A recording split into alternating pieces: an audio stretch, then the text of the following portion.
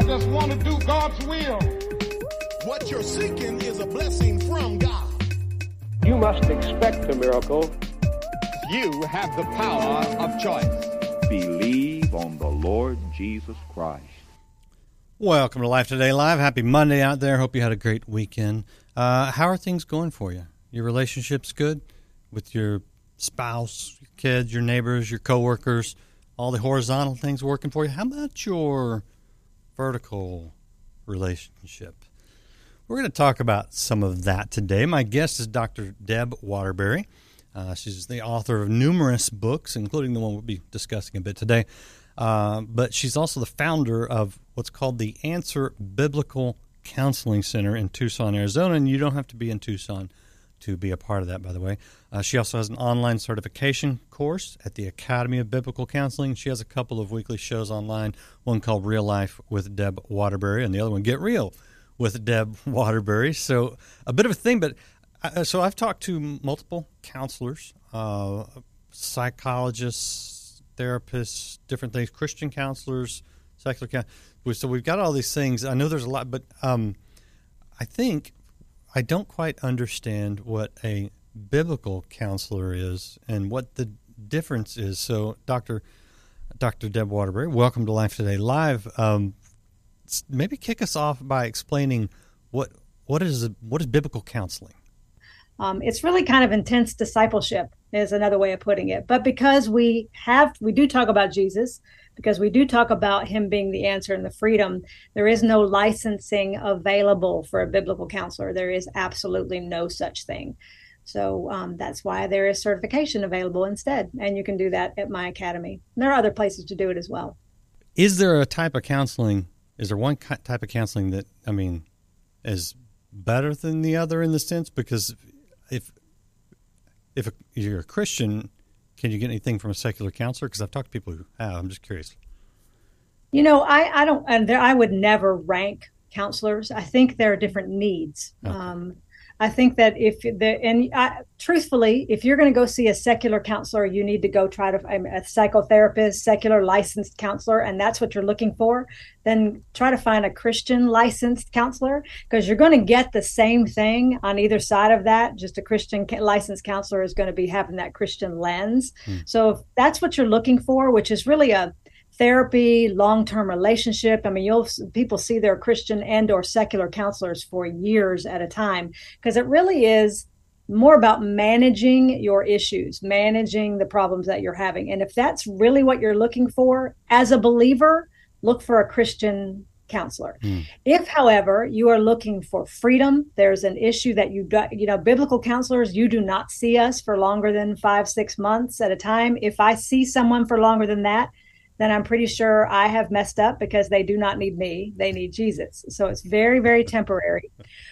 So if you're looking for freedom and you're looking for the tools to be able to move on your own and not have someone that you have to go see all the time, then a biblical counselor is the way to go. Okay, good to know. And, however, if you need help, however you're getting help, I think that's a good start. Yes. But it is also good to know that there are different sort of specialties and angles. Absolutely. And I'm one that, I'm all for getting help wherever you can get help. But I think if you don't get to Jesus eventually, you're only going to get so far. That's exactly right. And I was explaining this to you earlier, and I say it in my office all the time. I feel like you can either secular or Christian counseling. If I don't get to the place where I get to talk about Jesus being freedom, because you're not getting to freedom. You're getting just this far. Yeah. And there's this whole area over here that's being left out that literally moves in freedom. It's like you get to managing and I have some tools, but I don't get to freedom. Jesus is the only place we're going to get that. So we got to get there if that's where we're going to go. And unfortunately, you're a little more limited in Christian counseling and definitely in secular counseling to be able to go past that barrier. Yeah. And I kind of think of it... Take this with a grain of salt, people. Okay, I'm not an expert on this. I am just one guy with an opinion that probably doesn't matter a whole lot. But when I hear, like Alcoholics Anonymous, 12-step program, which I know is based on biblical principles, but yet they always introduce themselves as, hi, I'm Randy, I'm an alcoholic, or I'm an addict. Mm-hmm. And as long as you're in the higher power realm, the generic higher power realm, I think, yeah, you're always a recovering addict. And I know it's also it's helpful for a lot of people to remind themselves. But there's a point where you go, okay, I'm a new creation in Christ. Don't call me an addict anymore. Amen. Amen. That is exactly right. My son is a recovered alcoholic, and he is actually now serves as the COO of my center, and he is a counselor here as well, and helps men and women who are dealing with addiction, trauma, that because he was also in the Afghanistan war. So he also has all that going on too. But his big thing with AA, that even before he became a counselor, but he is a believer, was that he did not like two things. I do not want to call myself an alcoholic because that is not my identity. And I do not like just talking about a higher power because it is Jesus. And so that's who I want to talk about. And so from that, even my son, in the midst of his alcoholism, refused to call himself an alcoholic because that's not who he is. It's a disease that he was suffering from, but it certainly is not his identity. So yes, I think you're right. You end up here at this place where identity is left to the issues as opposed to moving past the barrier into where is my real identity. Yeah. And if you're on that journey, by the way, don't feel like we're saying that you're in any way doing something wrong or missing it. No. You got to walk on your journey, but I think you do got to get to Jesus at some point if you really want the all the good stuff that he's got for you. Okay. That's right. All right. So maybe I'm not too far off after all. I've learned a few things. You're right there. It's from talking to people like you that I hopefully am not completely ignorant. All right. I want to talk about your book, A Crack in My Vertical. I'm very interested in that. I do have a quick question from the audience that I want to hit real quick. Are you affiliated with the National Christian Counselors Association? Yes. Well, I am affiliated. The rest of my counselors, the Christian Counseling Association, are licensed counselors. Okay. So, and I am affiliated with licensed Christian counseling, but I operate as a certified biblical counselor. Okay. So, I wouldn't be able to do what I do as a licensed Christian counselor. So those are two different organizations. All right. If someone is not in the Tucson area, and they're looking for a counselor, do you have a recommendation for them, or do you have people outside of Tucson? We at our center see people all over the world. So I don't actually know of too many other. I do, like in Missouri, there's a couple of places I know in some states, but for the most part, biblical counseling is fairly rare. But yes, we see people all over the world. So if somebody doesn't mind doing a Zoom session, which is how we see people, we've got a client in New Zealand right now, which is interesting. Time difference, but we will do Zoom, telephone, however it works out. So they can just go to theansweraz.com and fill out a contact form, and we can get them with a counselor. And I have counselors that specialize from 4-year-olds all the way up: marriage counseling, teens, children, women, men, everybody. I've got somebody for everybody. Okay, good to know. I want to let that person know that. Marcy, you got the information, theansweraz.com. And what do you do, Dr. Waterbury? It's time for your 2 a.m.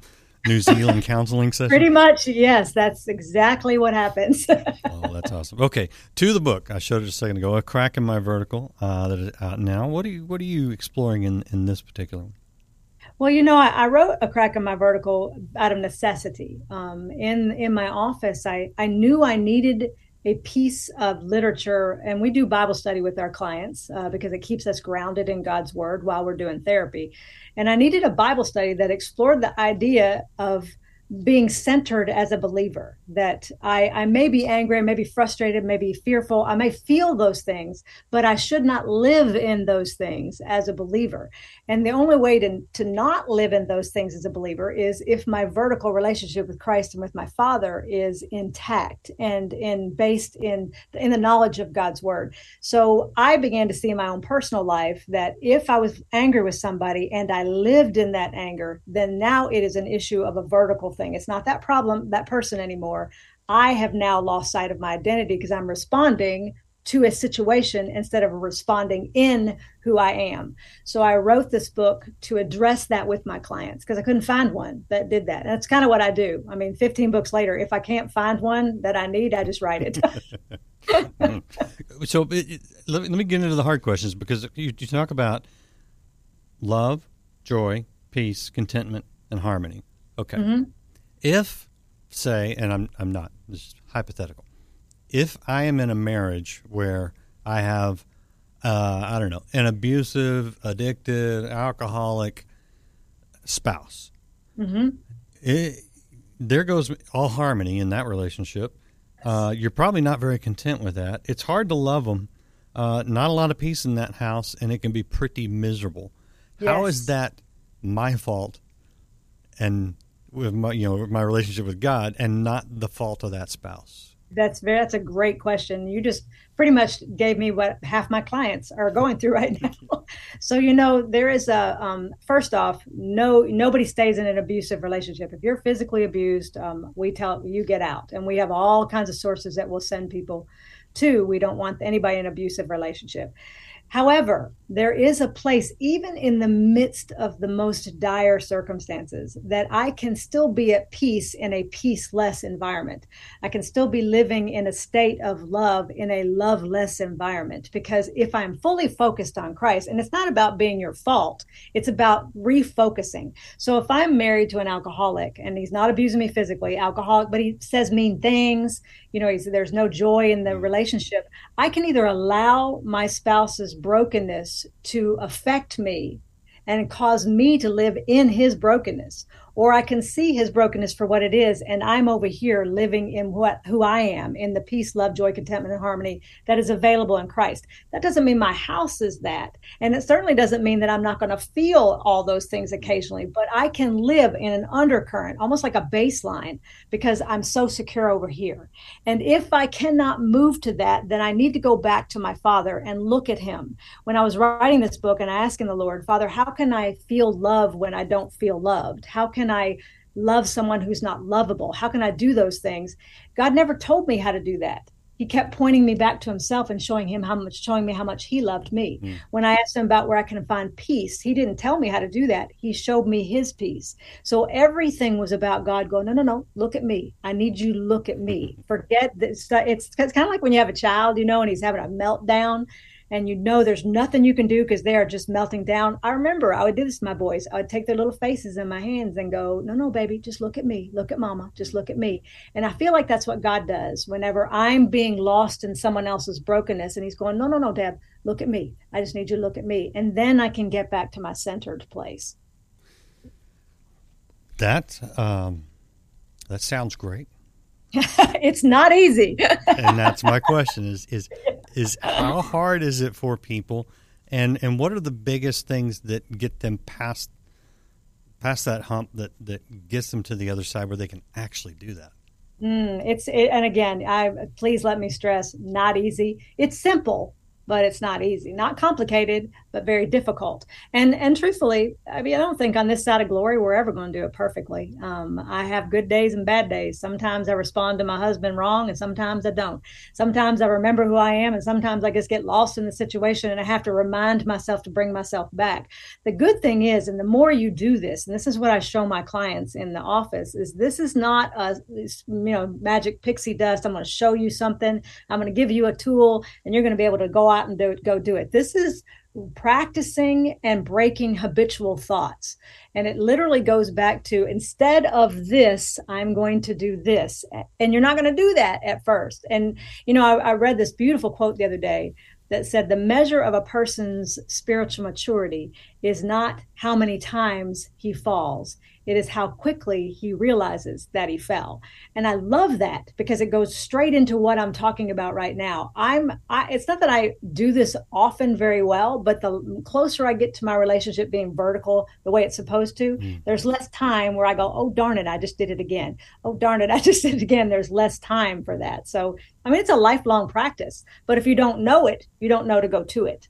Yeah. And the Proverbs says it's not how many times you fall, it's how many times you get up. Amen. That's exactly right.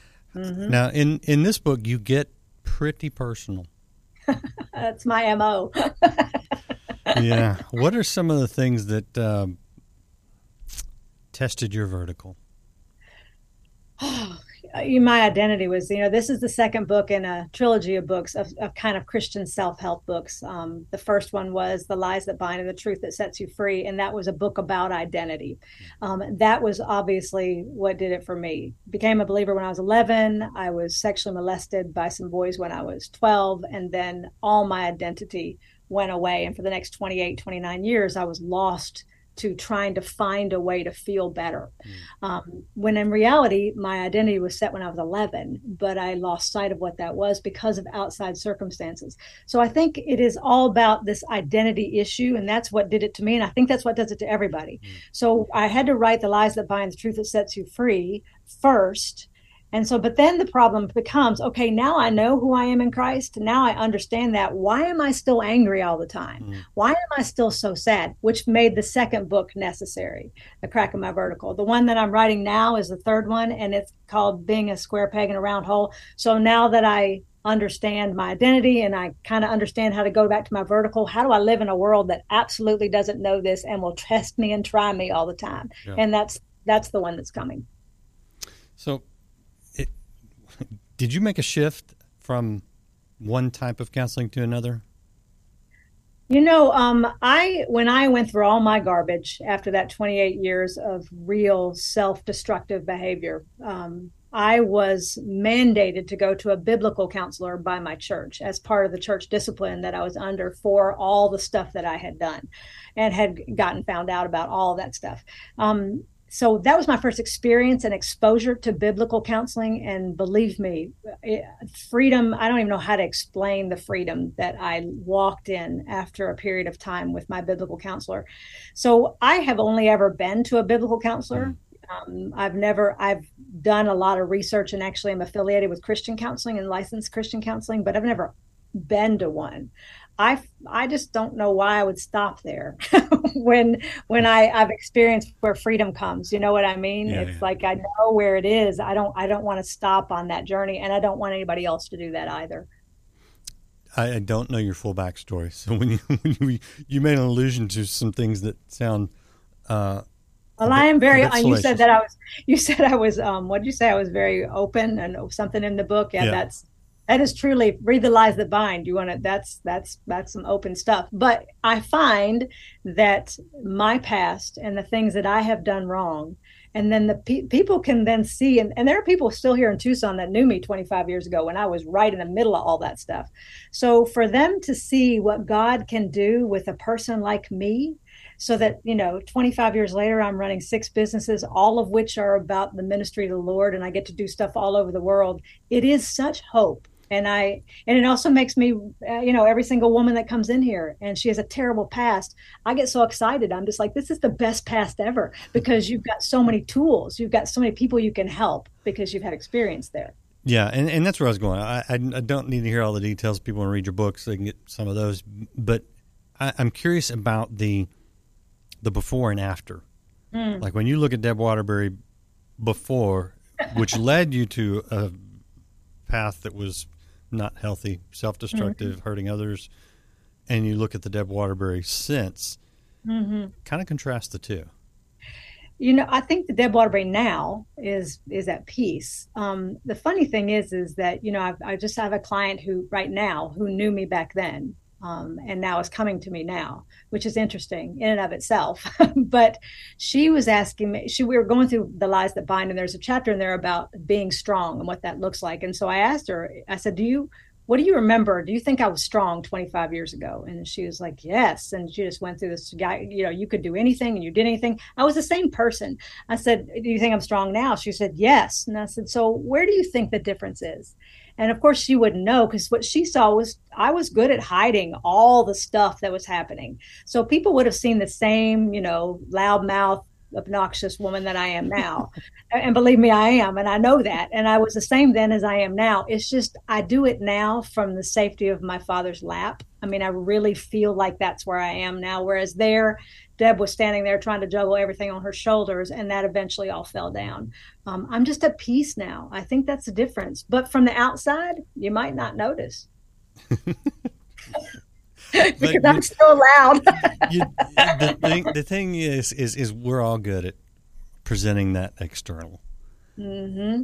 And, if Especially in the church community. Ooh, we're good at it at church. In church, yeah. And any place where there's a little bit of, I think, external pressure to, but it's the inside that, I mean, that's what Jesus cares about the most. Yes. And that's what eventually comes to the surface. Yep. And I was miserable. Miserable. I can't even describe the misery that I was in. So much so that when everything I had been doing was found out, I felt utter relief, even though my life was over. Like literally, I was about to lose almost everything because of my own behavior. I remember sitting on my couch and feeling like the weight of the world had just been lifted off because I no longer had to hide anything else. Yeah. And so from that, the Lord could take me at my weakest, most destitute place and say, okay, little girl, are you ready to look at me now? Which I was at the end of my rope, and I said, sure, whatever. I got nothing else. And it's not like he just was going to wait patiently until I stopped thinking I was large and in charge. and then he literally brought me back to him.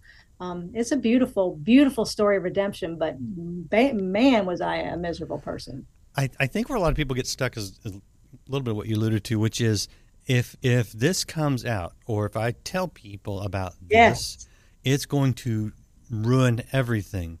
Yes. And even though sort of subconsciously you kind of go, I could see some benefit maybe in it's just hard to do that. My goodness. Nobody wants. So what do you say to that person who is miserable right now, but holding on to what little they have left out of fear or out of pride or whatever it is? How do you get somebody to go, okay, look, let it all crash and burn so God can build it back in the right way? It's a difficult thing to do, but it really is. It's an illusion of control because, I think I was in control and I wasn't. I was being controlled. But that whole, making sure Peter doesn't know about Paul and Amy doesn't know about Susan and all the stuff and juggling the balls and spinning the plates and all the things that we do. We think we're in control when actually we're being controlled by these circumstances and these people and the desires that we have.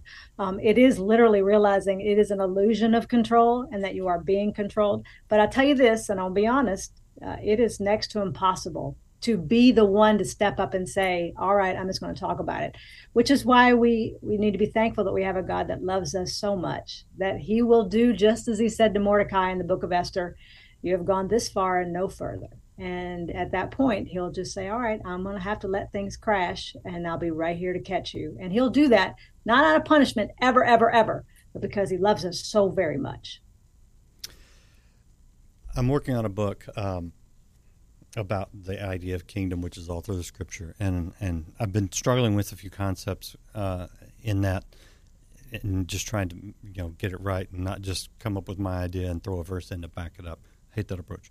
And I go to church yesterday for the first time in weeks because I've been out of town, or last week I was taking my daughter to the airport.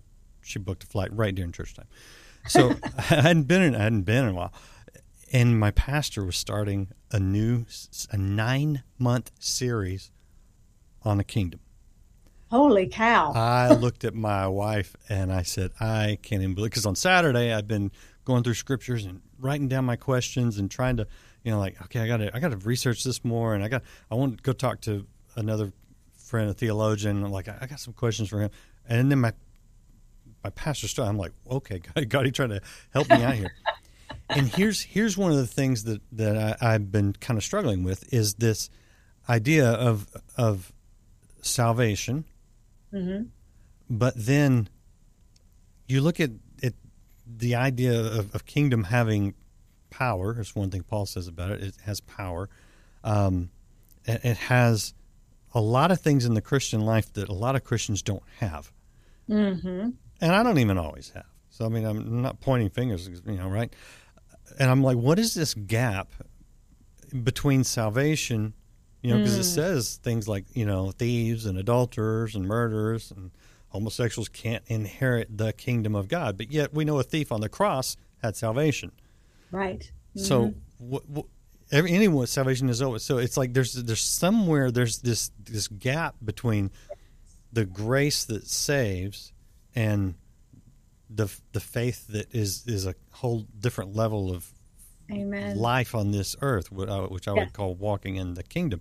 And most of the parables were about. There's more parables about kingdom, I think, than anything else. There's like 14 of them, but my point being, there's this gap. Yes. And I think you're touching on that gap a little bit because you're dealing with miserable Christians. You know. Yes. What do you? It's an oxymoron. Should not even be a word, a phrase. Right. What is going on in that space between salvation and actually having all the fruit of the Spirit? Yes, and that's why I have a job right now as a biblical counselor, and why I have this center, because there's such a gap. Yeah. And I think the gap comes from well, we're not walking obviously in our identity, but the gap mostly comes because I'm being so influenced by a world that seems like the right thing, or it seems like this is what is real because it's in my face all the time. And so politics, people, relationships, all those things are just right here all the time. And because those are right here all the time, I have to make a physical, you think about looking up. You have to physically make yourself look up. I naturally look out. I naturally see the world. I naturally see everything through Deb lens at the world. So in order to make myself focus off of self and onto God, it is a concerted effort. It's the reason why I think salvation happens. We're justified the moment we're saved, but there's that before we get to glory, that sanctification process is, I believe, what Solomon talked about in Proverbs 2 when he said, do you want the wisdom of the Lord? Then you've got to look for it like you're searching for gold, like you're looking for buried treasure. I think that's the process of sanctification, where I have to intentionally get to that. And there's a big gap, because what we think is it's just going to rain down and fall on me, and it does not do that. I have to move toward intentionally forget old habits, change the ways I've thought, the way the world tells me to respond, and move myself, like literally, intentionally, with decision, move myself back to that vertical. And it takes decision. It's not something Dr. Deb can say and you're going to get it. It's literally, I want this. I will do what I need to do and see what I need to see and read what I need to read and be who I need to be so that I can live in that. And it is a process. It's sanctification. I need to look up that Solomon reference, because Jesus said it's like the kingdom of heaven is like a man who discovers a treasure in a field and sells everything to buy that field.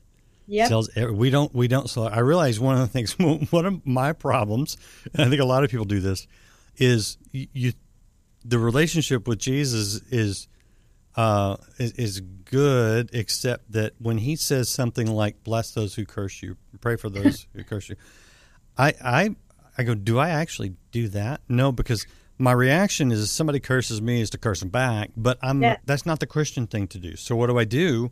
Instead, I just let it go. I ignore them. I cut them out of my life. I don't allow for any negative influences. That's actually not the Christian thing to do either. It isn't. I know, but that's the worldly thing to do, and it sounds right. It sounds like the right thing to do, because what you're doing right there is protecting self. Yeah.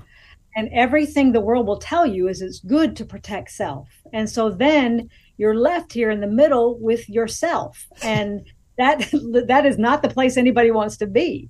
So when I do what you're right, it sounds exactly right. What the Bible would tell me to do is to deny myself and to pick up my cross every day and deny myself and carry it every single day. So that's what I'm supposed to do, which means then I must love those who curse me, that I have to bless those. And literally that's outside of self. And blessing isn't just saying, well, bless you, as I curse you internally and drive away. It means going out of your way to find a way to do something good for that person, praying to God for the best for that person. I don't naturally do that, and frankly, I don't think I do that. It makes me go, is that gap between salvation and kingdom living my own disobedience, and I just don't realize it. I think it's not an intentional look for the Holy Spirit and the Lord. Only ones who are going to be able to do that. You and I do not have within us the ability to do what you just talked about, not to live in bitterness. Even if I don't openly curse them, to not be bitter, even if I want to do something nice for them and I'm still thinking poorly about them, that is as far as I can go. Yeah. But with the Holy Spirit and with the Lord, God will take that heart of stone and turn it into a heart of flesh, which means I've got to move in obedience in order to open the door for that. If I do not, the door remains closed and I have no opportunity to hear Holy Spirit and have him influence my heart instead of myself. Yeah, I think you're exactly right. I may have some cracks. I may need to call the answer AZ. We all have cracks. I'm telling you. That's what I tell my clients. Look, I got nothing for you. Absolutely nothing. I am as broken as the next person. However, I do know the one who can heal you, and I want to take you to him. That's the beauty of being a biblical counselor. Is I don't have the answers in myself, but I know where they are, and I found them myself. So let me show you that. Yeah. All right. This has been very good. Hopefully, very productive. Someone wants to follow up with you. This is your website. It is theansweraz.com. And they can tell them what all they can do, because I know you've got like free book excerpts and you've got your shows and other things. Well, the answeraz.com will take them to the Answer website, which is my center. If they want to find out about everything else I do, then they'll need to go to debwaterbury.com. And debwaterbury.com will have all the links to the Academy, to the Answer, to my school in Africa, to my online stores, to my shows, to my books. Everything is at debwaterbury.com. So you're still doing the Africa thing, yeah? Oh, yeah. My school is, we're just about to graduate our 10th class. Explain that, because that is fascinating to me, and I'm finding your website. There it is. Yeah, it's a trade school for impoverished women. We teach them, I don't even know how to sew, so it's not me that teaches them, but somebody at that school teaches them how to be a tailor. And in 6 months, they get tailoring education as well as education in accounting and business, so that at the end of 6 months, they get the machine that they've been sewing on and a starter kit, and then they go out and start their own businesses. And it's literally bringing entire villages out of poverty with just one woman and one machine in a little village, and it brings commerce into the village, and everybody in the village ends up opening some kind of business, and it just brings entire villages out. I mean, it's amazing what one woman and one machine can do. I love it. Have you moved outside Malawi yet, or is that still primarily Malawi? Not yet. We're still looking I need to build them a new school, so we're trying to raise money to build them a new school, and then we're working on getting them self-sustaining, so that then I can use all the proceeds that I put there and open another school. Love it. We got some people on the ground. I think they're on their way back from Angola now, but that kind of thing would work. A lot of places that kind of thing would work very well. Yes. So very cool. All right, this is debwaterbury.com. Looks just like this. debwaterbury.com. It's in the chat as well if you're live. Deb, I want to give you the last words. Anything I missed? Anything you want to say before I let you go? It's been a very productive conversation, and I thank you for it. No, thank you so much for the time. I think the only last thing I would say is it's just really all about Jesus. And I know we've said that over and over again, but none of us have anything outside of our Savior. And the love he has for us is all about him. It's not about us. It's about him. And it's free, and it's never ending and non-contingent. It's just a beautiful thing. We just got to tap into that and remember what it means. Sounds like good news. Yeah, it does. Sounds like the best news ever. Dr. Deb Waterbury, thank you so much for being with us. Appreciate you. Oh, thank you for having me. And I appreciate all you guys out there watching, hanging through a little bit of tech at the top of it. I'm going to fix it on hopefully on YouTube and definitely on a Rumble, so you can always check out a Rumble channel. But do check out Dr. Waterbury's latest book. It's going to help you. And lots of great resources, debwaterbury.com and theansweraz.com. And come back. We'll see you again tomorrow here on Life Today Live. To choose to bend our necks, to choose to bend our necks, and to choose to learn, It is always possible to do the will of God. Nobody can prevent you from doing the will of God.